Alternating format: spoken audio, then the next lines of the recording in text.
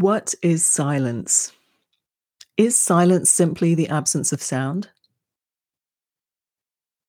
And is it possible to experience silence in a podcast?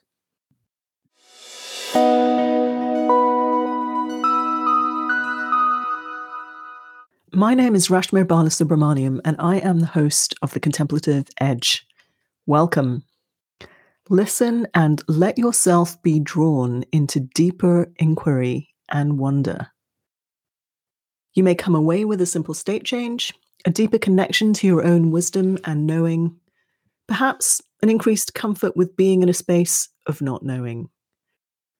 Some new perspectives and ideas, perhaps, or at the very least, some insights about what you think about the topic in question.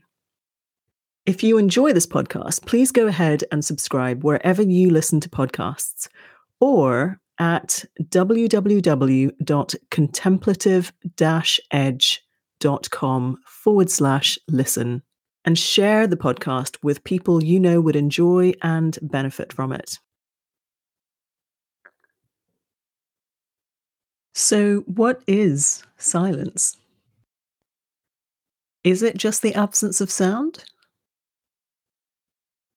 We certainly have phrases, in the English language anyway, that suggest as much. The sound of silence, deafening silence, thundering silence. Thundering, I think, is an interesting analogy. It certainly implies a little more than sound, but it's still predominantly sound-based. As I was researching silence, I came across this quote by Ilya Kaminsky of the Deaf Republic.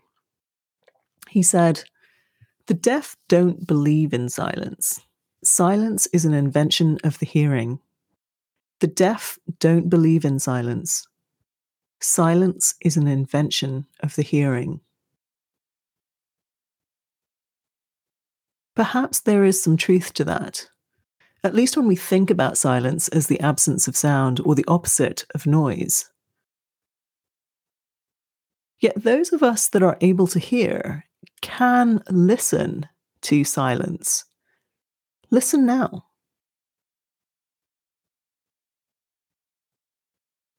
What do you hear? Listen again, but for longer this time.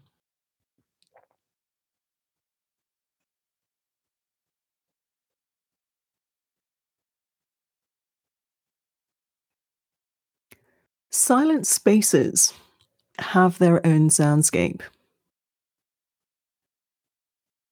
I'm in a silent home office at the moment, and yet I can hear the occasional chirp of a bird outside my window and the faint rumbling associated with the radiator in front of me.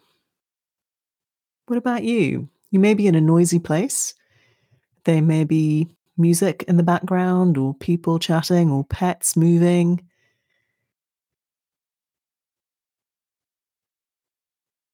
And yet, there can be silence as well. So, silent spaces have their own soundscapes. Think of the last time you were in a library or an art gallery or a place of worship. These are typically silent spaces, though how silent they are may vary on the time of day, on who's coming through, on what's going on. And yet, each of these spaces has a very different soundscape. The sound of an art gallery is quite different from that of a library, and different again from a place of worship.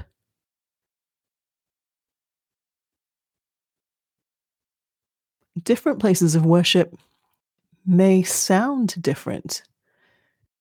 A small country chapel by the sea, or a grand cathedral, or a Hindu temple. I don't tend to think of temples as particularly silent, but there are elements of silence in every tradition. And it may look and feel and manifest differently So silent spaces have their own soundscapes. And yet, silence isn't simply the absence of sound. Different forms of silence may, for example, have different tones. There is warm silence and cold silence. There is open silence and closed silence. There is forced silence and enforced silence. And there is freely chosen silence. Notice the different effects that the different shades and tones of silence have on us. How do you feel, for example, when you enter a room that is silent, yet full of people?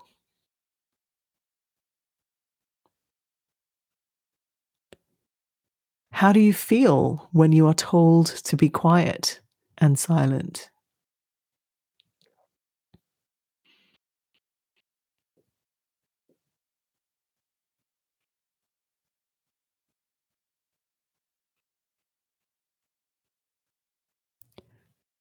Have you noticed, and I find this quite curious, that listen, the word listen, Listen, is an anagram of the word silent, Silent.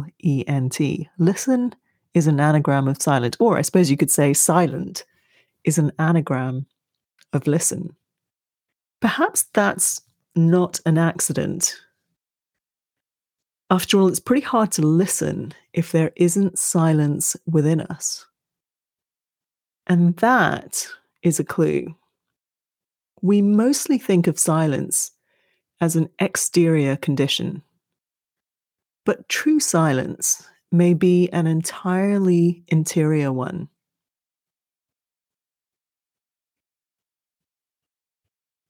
Is there silence in you at the moment?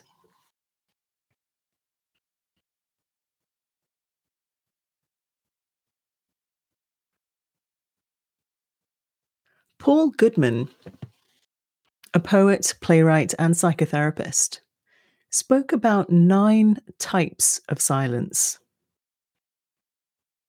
I'm going to read a quote of his, but I am going to just break it down a little bit to make the 9 types clear.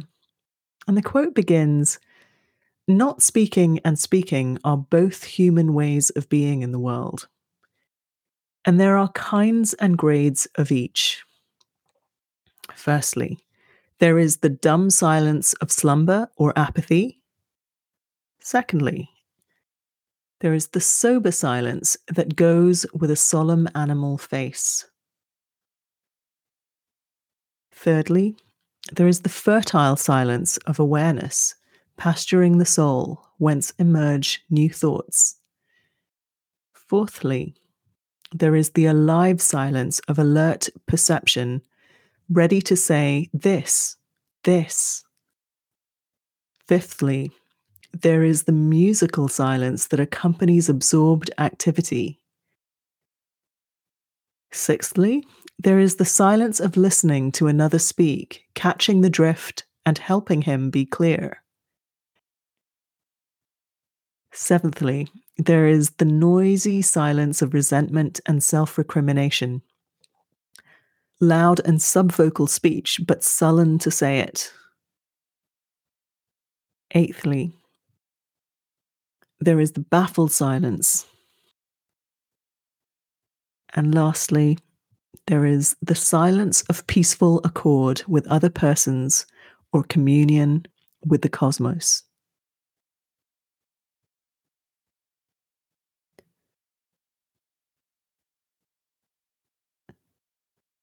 One thing is clear in our modern world, there's not a lot of silence in it.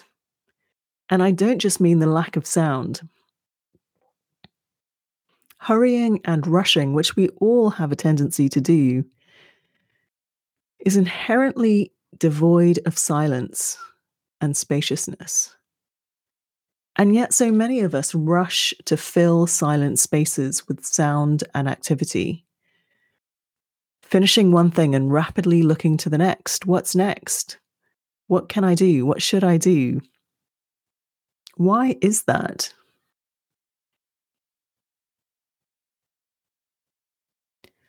Bringing silence to everyday activities, whether it's walking, eating, brushing our teeth, opening our laptops,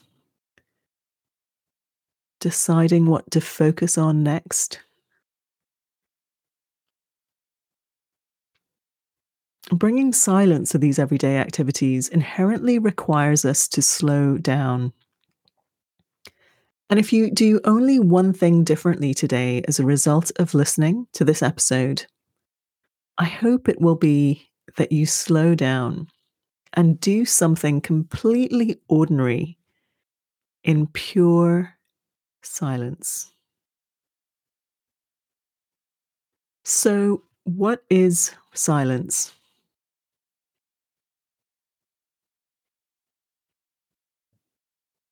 According to Gordon Hempton, who will come back to you in a future episode, silence is not the absence of something, but the presence of everything. It is the presence of time undisturbed. Thank you for listening and reflecting. If you enjoyed this podcast, please leave a review over at lovethepodcast.com/contemplative-edge. And be sure to share this podcast with people you know that might enjoy it. And of course, let me know what this podcast prompted for you by finding me on Twitter at Rashmir, Rashmir. Last but not least, remember to slow down, go within, reflect and contemplate so that you can create change from the inside out.